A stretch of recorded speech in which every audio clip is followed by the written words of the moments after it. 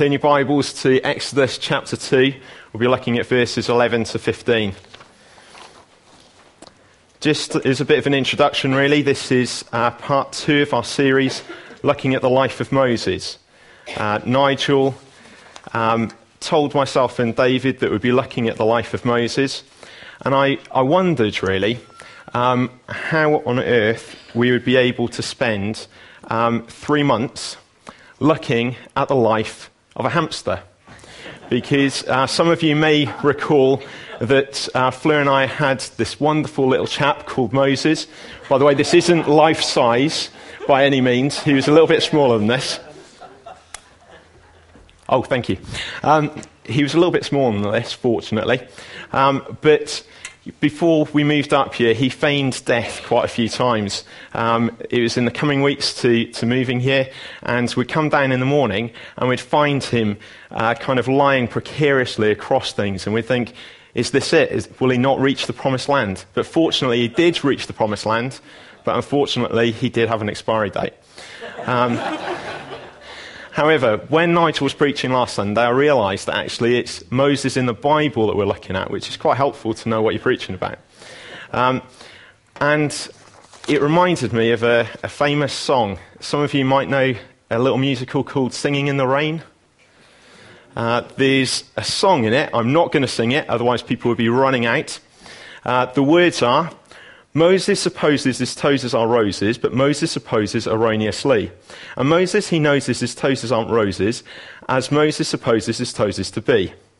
Moses supposes his toes are roses, but Moses supposes erroneously. A rose is a rose, a nose is a nose, a toes is a toes.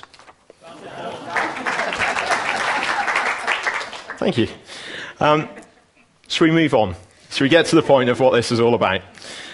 Otherwise, I will digress far too much. So let's have a look at some scripture, because that should get us back on track. So, one day when Moses had grown up, he went out to his people and looked on their burdens. And he saw an Egyptian beating a Hebrew, one of his people. He looked this way and that, and seeing no one, he struck down the Egyptian and hid him in the sand. When he went out the next day, behold, 2 Hebrews were struggling together. And he said to the man in the wrong, why do you strike your companion? He answered him, who made you a prince and a judge over us? Do you mean to kill me as you killed the Egyptian? Then Moses was afraid and thought, surely the thing is known. When Pharaoh heard of it, he sought to kill Moses. But Moses fled from Pharaoh and stayed in the land of Midian, and he sat down by a well. Just to give us a bit of a background, really, as to the passage that we're looking at today. I'm not so used to just having 4 or 5 verses, as most of you know. I've taken whole books instead. So this could be finished in 2 minutes, perhaps. It's great applause there. What we'll be looking at is just a little bit of the history, really. As you may have gathered from the title that I was looking at, the main theme that we'll be looking at is how and why did things go wrong for Moses. Before we do that, I just want to put this into a little bit of context. Last week, Nigel kicked us off by looking at the events surrounding the birth of Moses, and he was looking at the theme of individuals in the hand of God. At the end of Nigel's section, the Moses that we saw was a grown-up child, so possibly about the same age as James and Andrew. And then we see at the start of our passage today that he's grown up again. He's now an adult. Stephen, in his speech in Acts 7, says that Moses was 40 years old at the point of our passage. So there's a huge gap of years here. And we often find these time gaps in the scriptures. One of the most noticeable ones is with Jesus.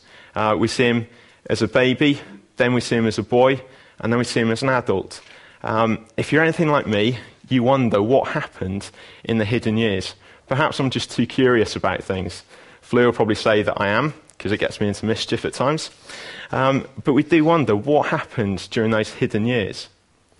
Actually, we find that, if your mind races a bit like me, you think, well, he was living in a palace. What might he have been doing?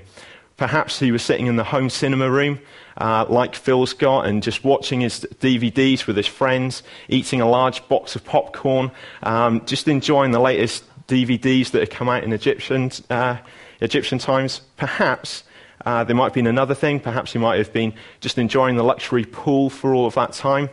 Or perhaps he was just having huge barbecues in the grounds. I quite like a combination of all of those, and certainly if I lived in a palace, that's what I'll be doing. Fortunately, Stephen puts us back on track. He gives us a clue of what Moses had been up to in those hidden years.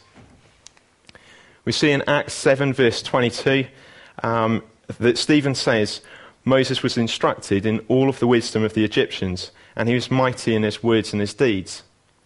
We see parallels of this in Daniel chapter 1, verse 3 to 5.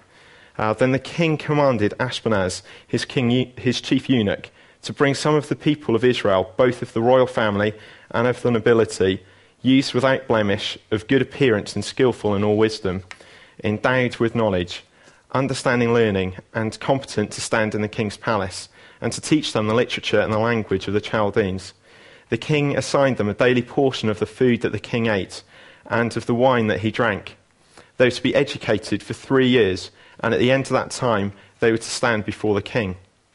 Later in verse 17, we're told that these young men were given learning and skill in all literature and wisdom.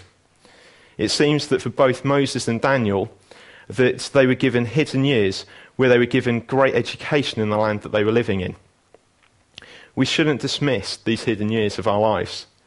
God teaches us a lot when we're hidden. Often these hidden years shape who we'll become. This teaching that we see that both Moses and Daniel had helped them to understand the people that they were among. And it gave them an affinity with them. They would have been able to speak the same language. They would have known the history of the people. They would have known Egypt's hopes as a nation. They would have known their dreams and their aspirations. And they would have known how they think. This teaching gave them great preparation for the plans that God had for their lives. We see that both of them may have thought that they were being shaped by earthly rulers to represent them.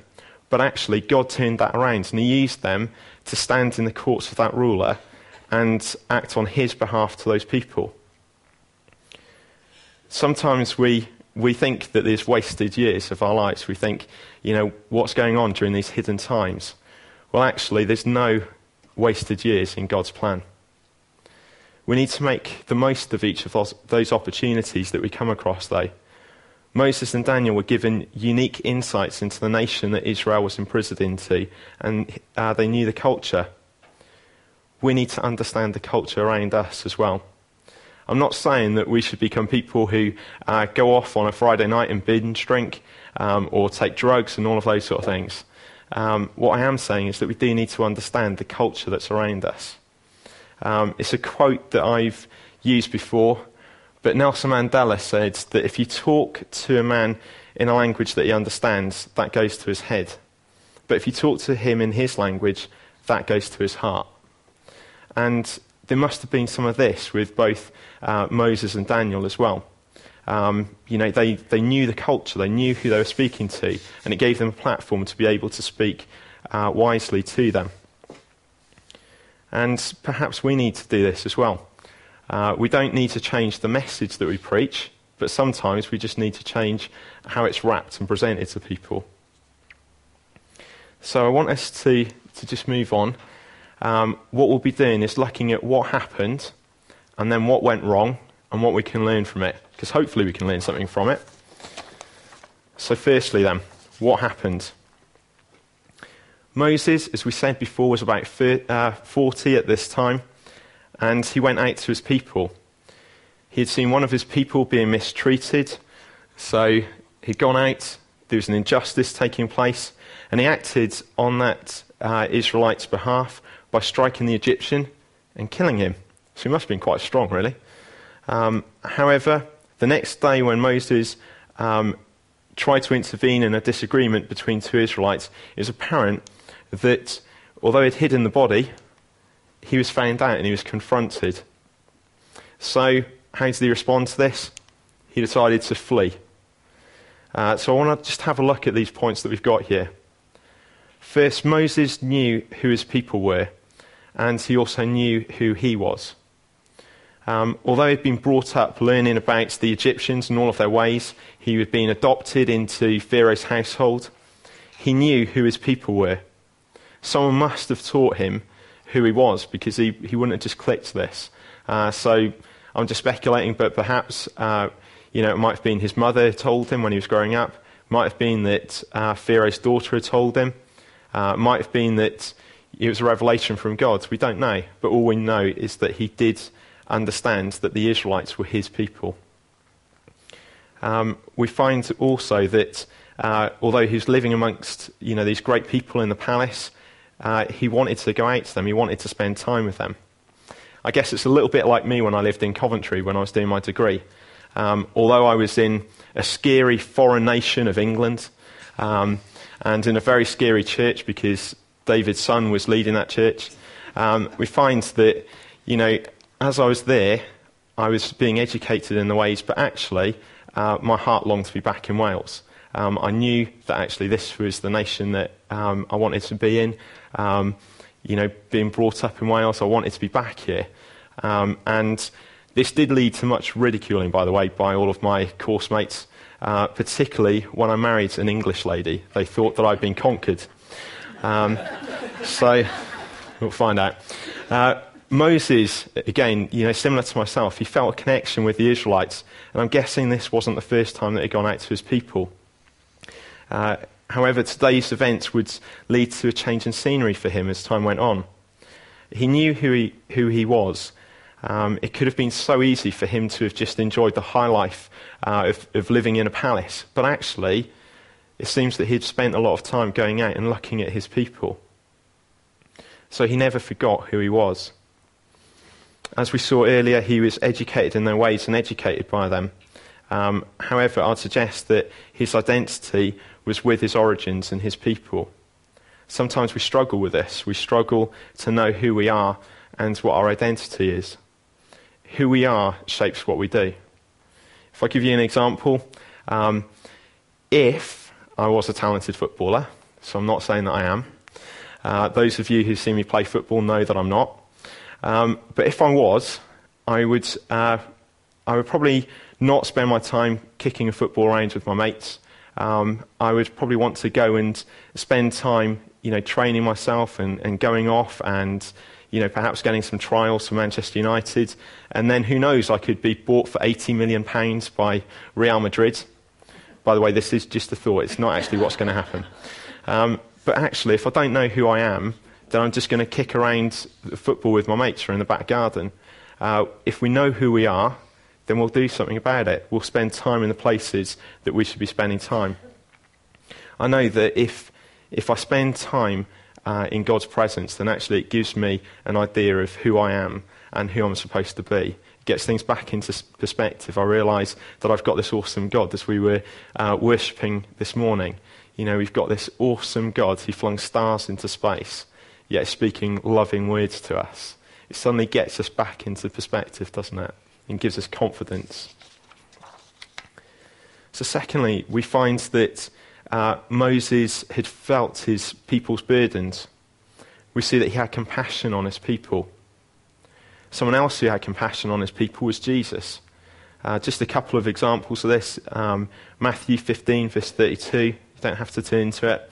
Then Moses called his disciples to him and said, "I have compassion on the crowd, because they have been with me now for 3 days and have nothing to eat. And I am unwilling to send them away hungry, lest they faint on the way." Matthew 20, verses 33 to 34. They said to him, "Lord, let our eyes be opened." And Jesus, in pity, touched their eyes, and immediately they recovered their sight and followed him. See, Jesus had compassion on the people that he was encountering. And Moses had compassion on the people that he saw as well. He would have been surrounded by looking at all of these Israelites. We heard last week that actually there was a lot of Israelites. They seemed to multiply, a bit like rats, but a little bit bigger. But actually, we find that he couldn't have ignored them, and he went and he spent time with them. He saw the desperate situation that they were in. They were being oppressed. We find that he would have seen that the Egyptians were putting huge demands on them and giving them a lack of means to actually achieve this.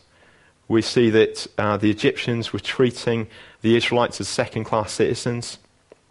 We see that they were beaten if they didn't reach their quota or fell short of what Egyptians thought they should do.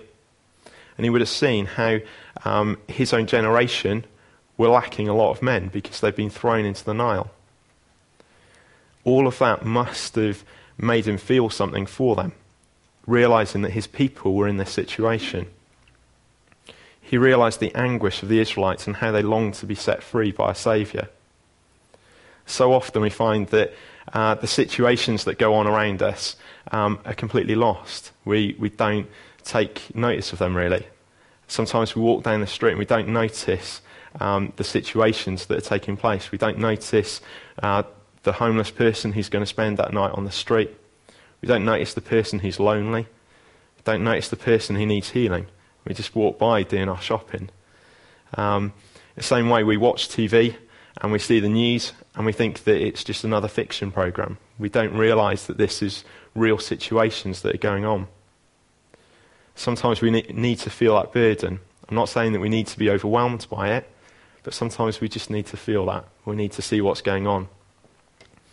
When Terry Hotchkiss was preaching a few weeks ago, he reminded us about the Great Commission, and he encouraged us to go to our neighbours, our friends, our families and our colleagues. We need to get alongside these people, and we need to understand their burdens. Again, it helps us to know what's going on in their lives. If we're just to go there and say, God's the answer, we need to know what he's the answer to first. As a church, we're following a prophetic word about serving a local area, Bryntaig. And again, there's people there who have got burdens, and we need to get alongside them and help them. So what I want us to do now is just to look and see what went wrong. Because it seems like Moses had got it okay until this point. He'd felt some burdens, he'd been with his people, he knew who he was. But the title of the sermon is What Went Wrong. So let's have a look. The first thing I think he did wrong was that he acted on impulse and emotion. As we were looking at earlier, he had felt his people's burdens and he had compassion on them, but this appears to have consumed him and he took it out in a fit of rage. Many of us might see a situation and we want to respond to it, but actually we just need to stop and take our time over it. Moses had got caught up in the small situation that he was facing rather than look at the big picture of what was going on. There were situations taking place all over Egypt like this every single day. Did Moses kind of have a master plan? Did he think, I'm going to kill an Egyptian one by one until I've killed the whole of the race? Probably not. I don't think he'd been that clever in that situation. I think he just got caught up by what was going on and just took out the first person that he saw. He got caught up in that situation rather than look at what he could have done. Moses had been instructed in all wisdom of the Egyptian, and he was known as being mighty in his deeds and in his words. Surely there was a wiser way of dealing with this. We see that he could have possibly gone into the courts and spoken to Pharaoh and said, this needs to stop. He could have lobbied in front of him, perhaps used his position of influence, or perhaps he could have spoken to the Egyptian and ordered him to stop. But instead, he just acted on what he saw. I find that I've got a bit of an affinity with people who make mistakes because I seem to make mistakes as well.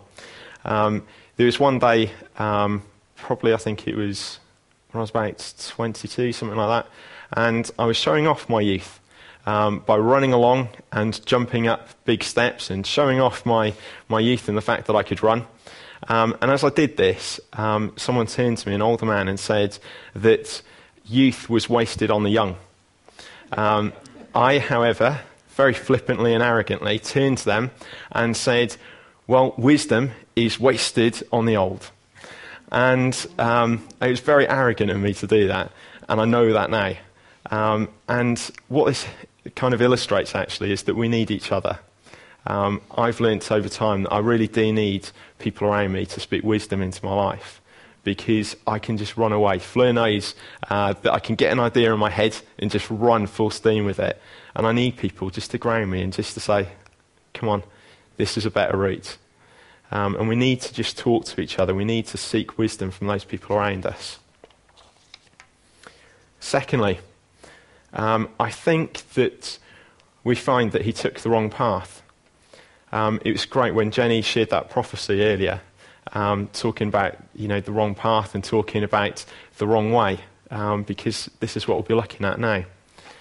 We find that I think Moses had one of those moments where he saw a little bit of what his destiny might be, that he would have something to do with the Israelites and leading them out from their situation. But he took the wrong path. He did what he saw good.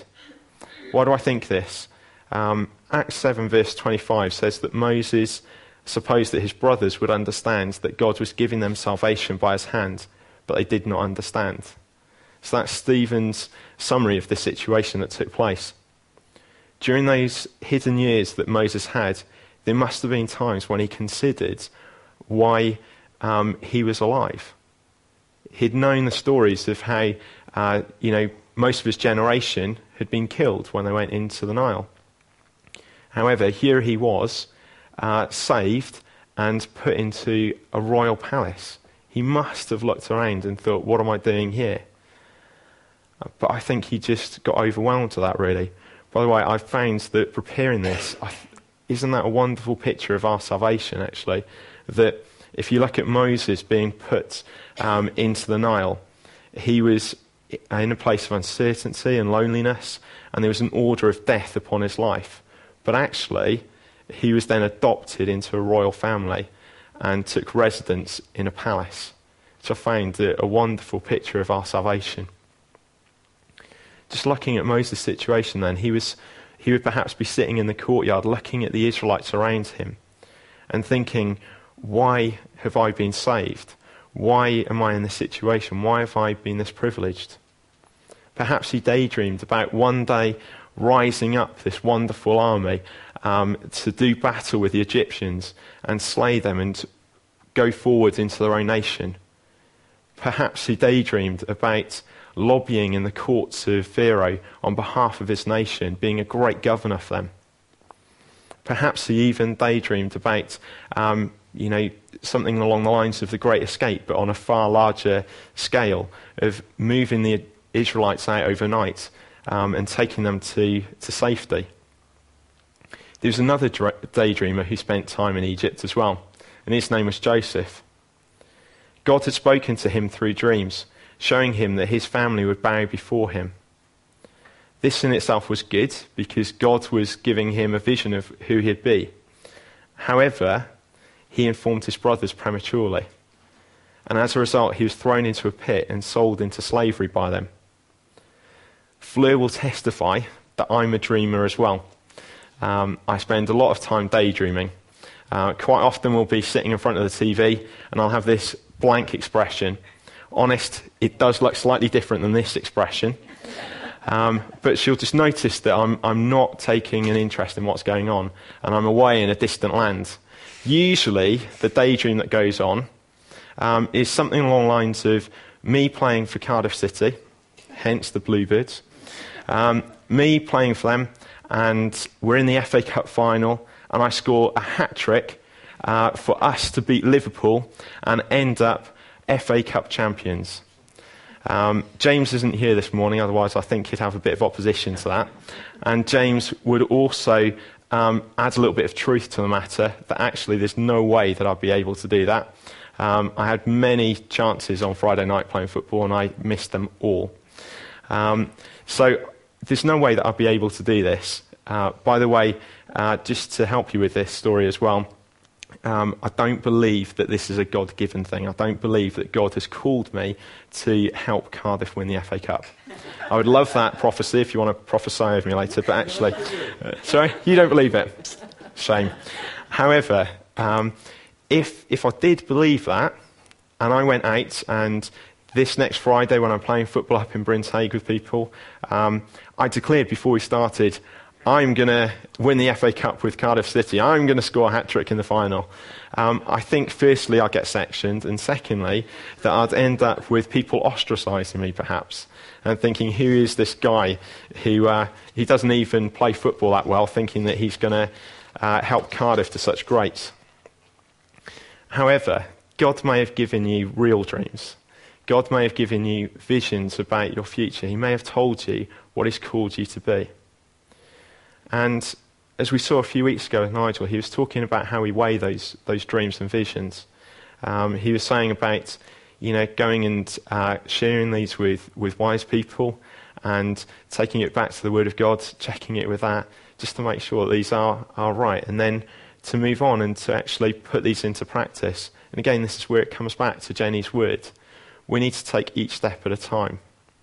We need to just make sure that we're grounded with that, because otherwise we end up running our own path. We end up running our own way. Just to illustrate that, I can really sympathise with Moses and Joseph here. I seem to be very much like these guys.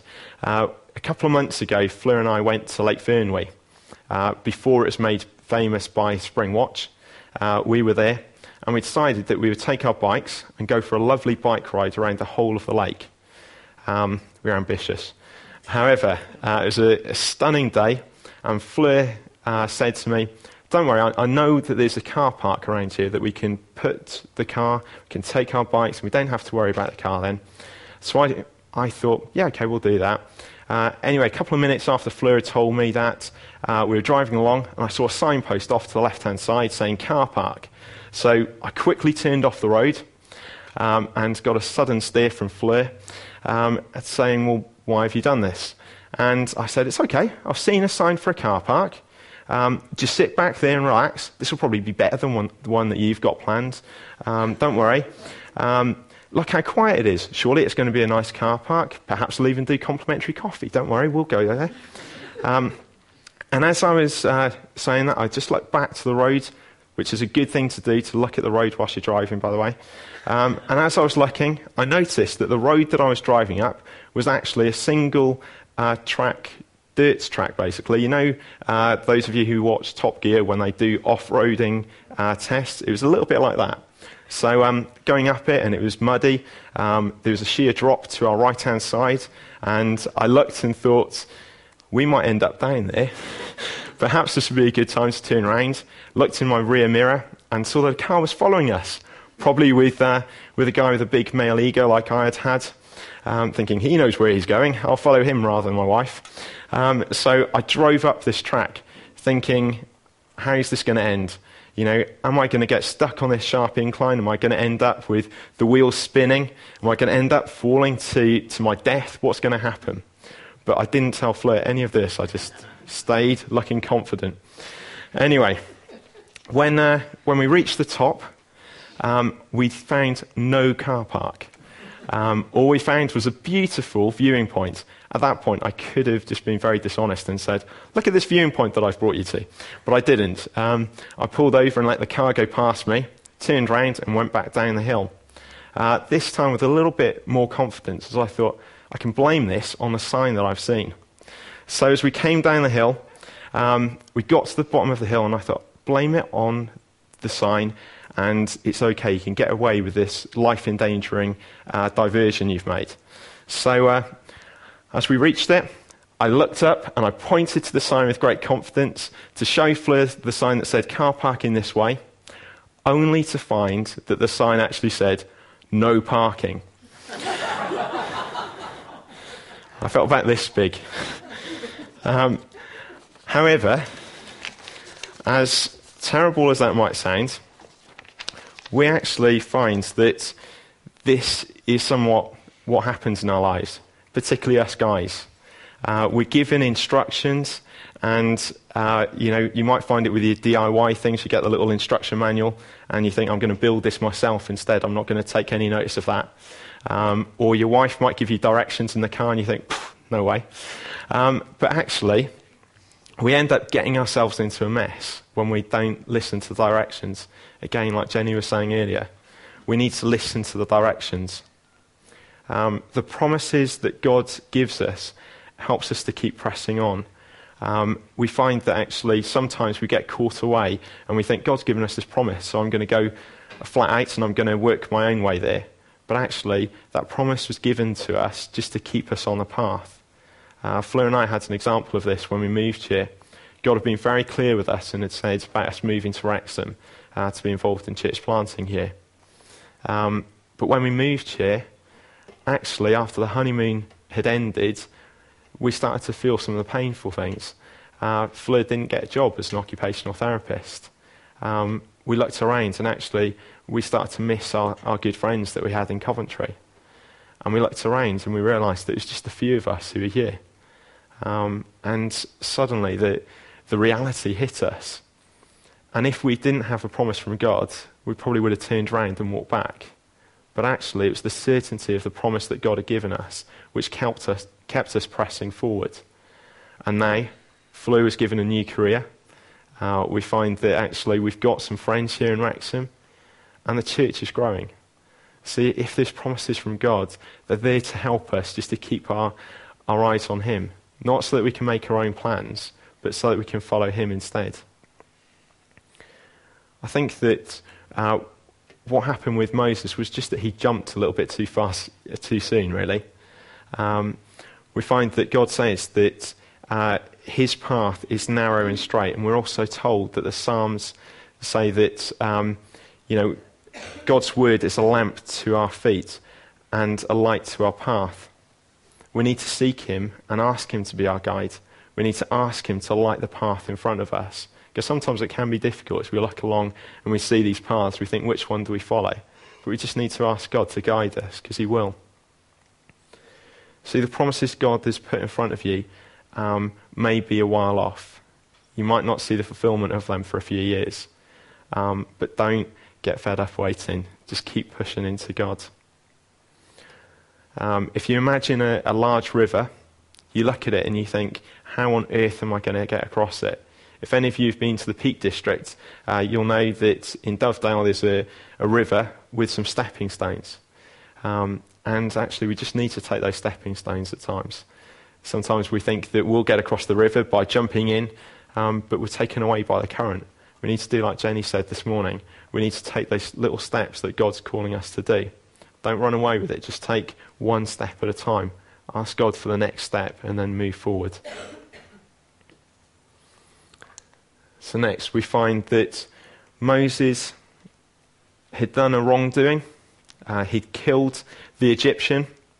But more importantly than this, he'd actually hidden it. Now, I think he was pretty stupid with what he did, to be honest, in terms of hiding. But I can say that because I've got hindsight, and there's a few years that have passed since this. We find that he'd stepped into that situation, and I'm not too good at maths, but I think there were three people. There was him, there was the Israelite, and there was the Egyptian. If he kills the Egyptian, that leaves two of them. So did he not think that the Israelite might have gone and gossiped to his friends in the workplace the next day? You can imagine the headlines of the newspaper, can't you? Exclusive, Pharaoh's household man Moses slays the Egyptian. You could imagine it nowadays, really, couldn't you? Also, if this isn't how the story was leaked, it could have been that he didn't pick the best of places for the body to be hidden. He hid the body in sand.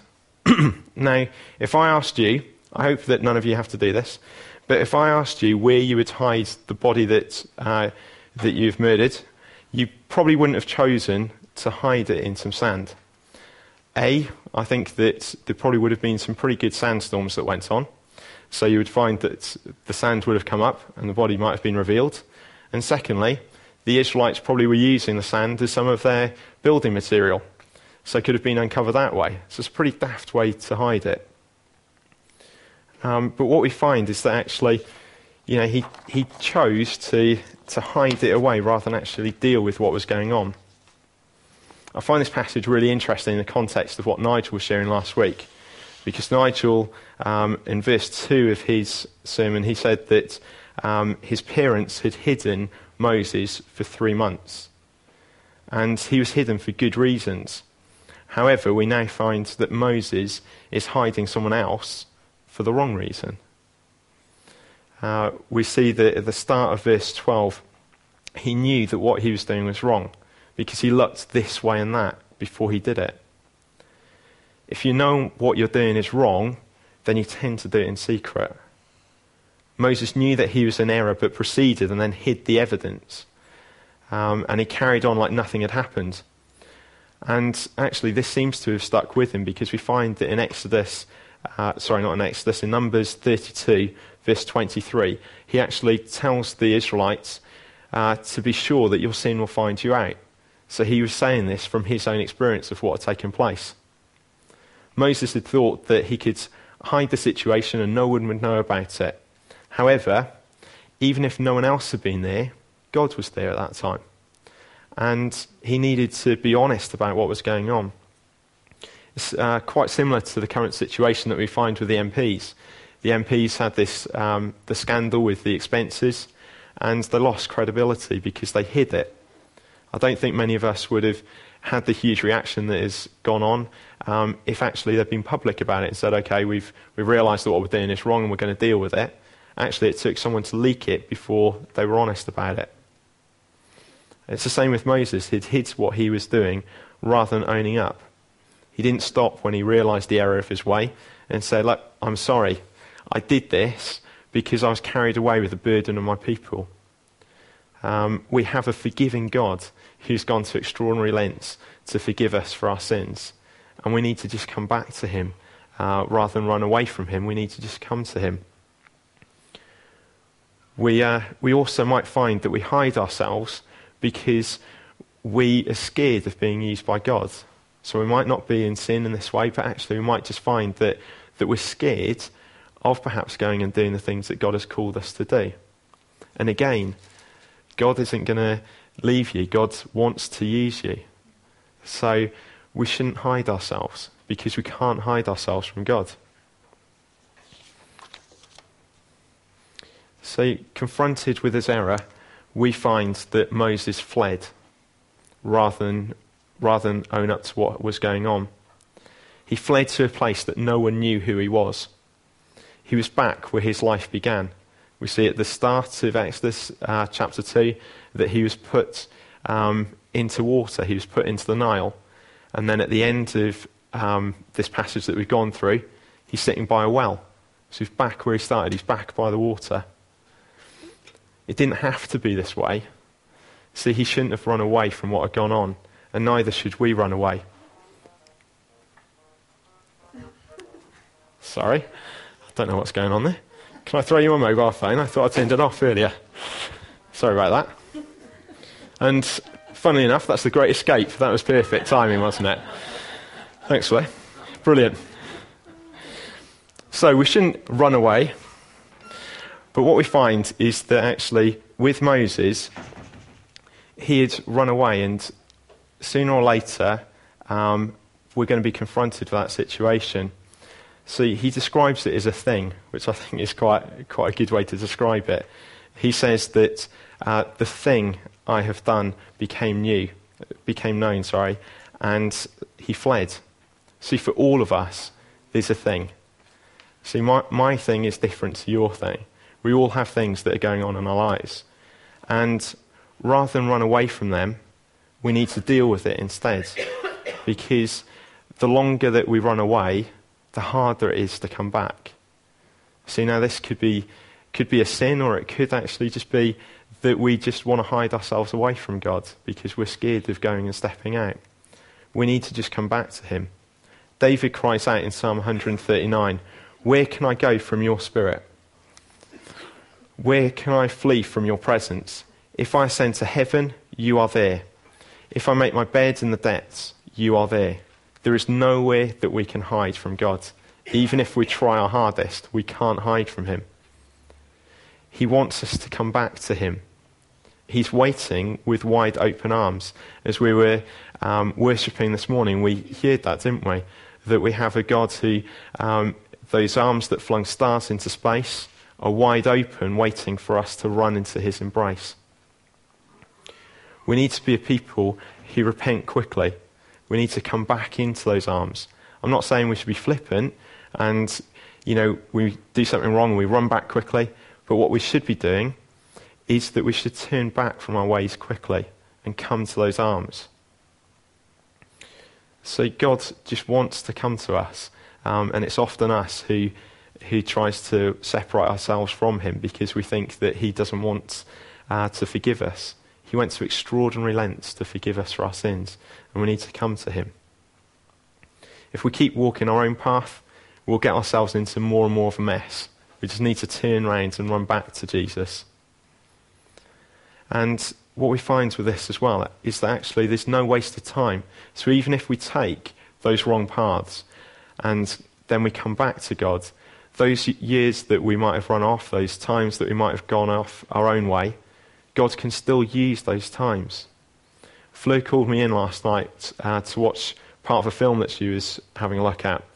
There was a father that was asking his wife to love his child, no matter how hard it would be. And she turned to him and said, why should I do that if he's going to give nothing back? And the father turned back to her and said, nothing is a waste of time if it adds to the person that you are. And that's true with us, that actually, although we might take the wrong path at times, and as we come back to God, those years aren't wasted. They can still be used to make us who we become. We see that with Moses and Joseph. They still become mighty people. They still are used to save people. They're still used in a mighty way amongst their people. They'd made big mistakes, but actually they came back and God used them. And God can do that with us as well. We find that actually God will achieve his purposes. We just need to come back to him and he'll use you. So what can we learn then? I just want to summarise. First thing is to act wisely. Let's not be people who just act on our impulses and emotions. The emotion is telling you something about a situation, but ask for wisdom about what to do. Secondly, take a step at a time. I've done this before, Jenny, I brought this. We need to just take our time, and obviously this is something that important that God wants to teach us. We need to take a step at a time and not write our own map. Don't go and do what I did. Don't go off on your own path, because it leads to possible death, actually. But come back. Just go God's way instead. Take a step at a time. Be honest. Don't hide yourself away. Don't hide what's going on in your life, but be open with God and be open with people around you as well. God wants to use you, so don't hide yourself away. Be quick to repent. If we find ourselves off on the wrong path, all we need to do is turn around and run back into those loving arms. The further we go down the path, the further we go away from God, and the harder it's back. So be quick to turn back. So we find with Moses that actually he's come to known as someone who represents the law. And although the law wasn't written at this time, he would one day say, do not murder as a law. And here he is. He's a guy who has committed murder. See, God can still use us no matter what we've done and no matter where we go.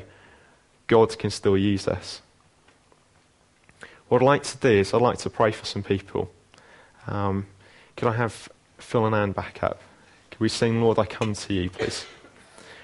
The people I like to pray for in particular are the people that we see here, really.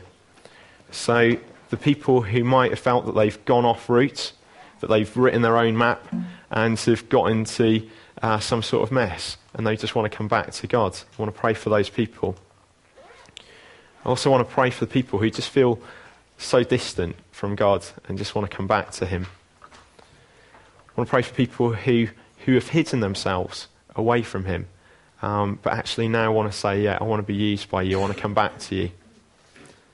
And then for those people who have written themselves off from being used by God because of their past, God can use you and God wants to use you.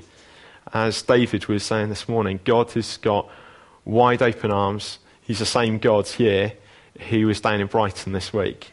And God wants to meet with us this morning. So if you want us to pray for you, I'd like you to come forward during this song. Also, I want to pick up what David said as well. So if you just want to come forward for us to pray for you to be filled with the Spirit or something else, please do come forward as well. So we're just going to sing this song and then I'll invite people forward.